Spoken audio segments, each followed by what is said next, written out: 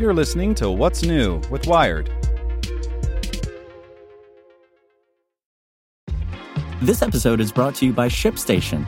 You know, some things take a lot of work, like sending little robots to far-off distant planets. And just as that's challenging, so too is running a successful e-commerce business, especially when there's so much to do. So I want to introduce you all to ShipStation.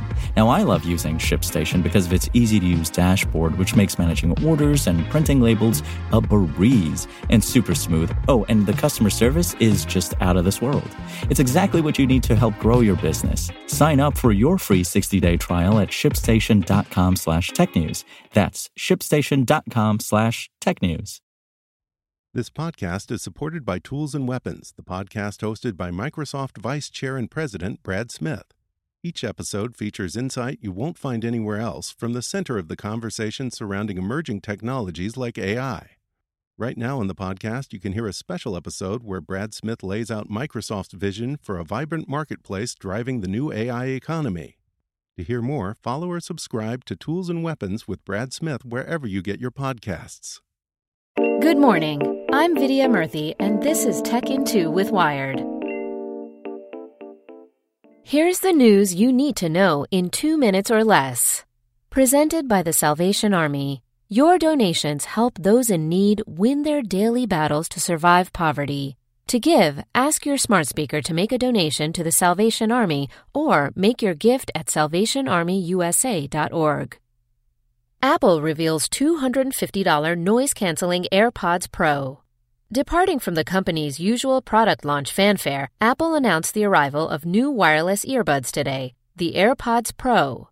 They're shorter, they include swappable silicone tips for added comfort, offer a noise-canceling mode and a transparency mode to let outside sounds in, and are sweat and water resistant.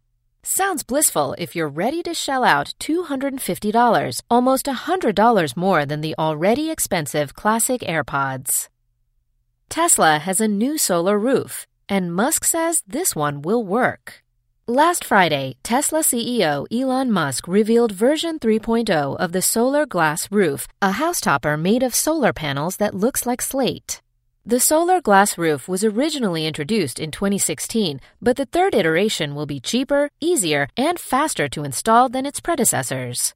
And these are no stick-on solar panels, mind you. They are the actual roof itself, one that can withstand 110-mile-per-hour winds and 2-inch chunks of hail. And now for today's fast fact, 780 days. That's how long a secret Air Force spacecraft spent in orbit, serving as a platform for classified experiments.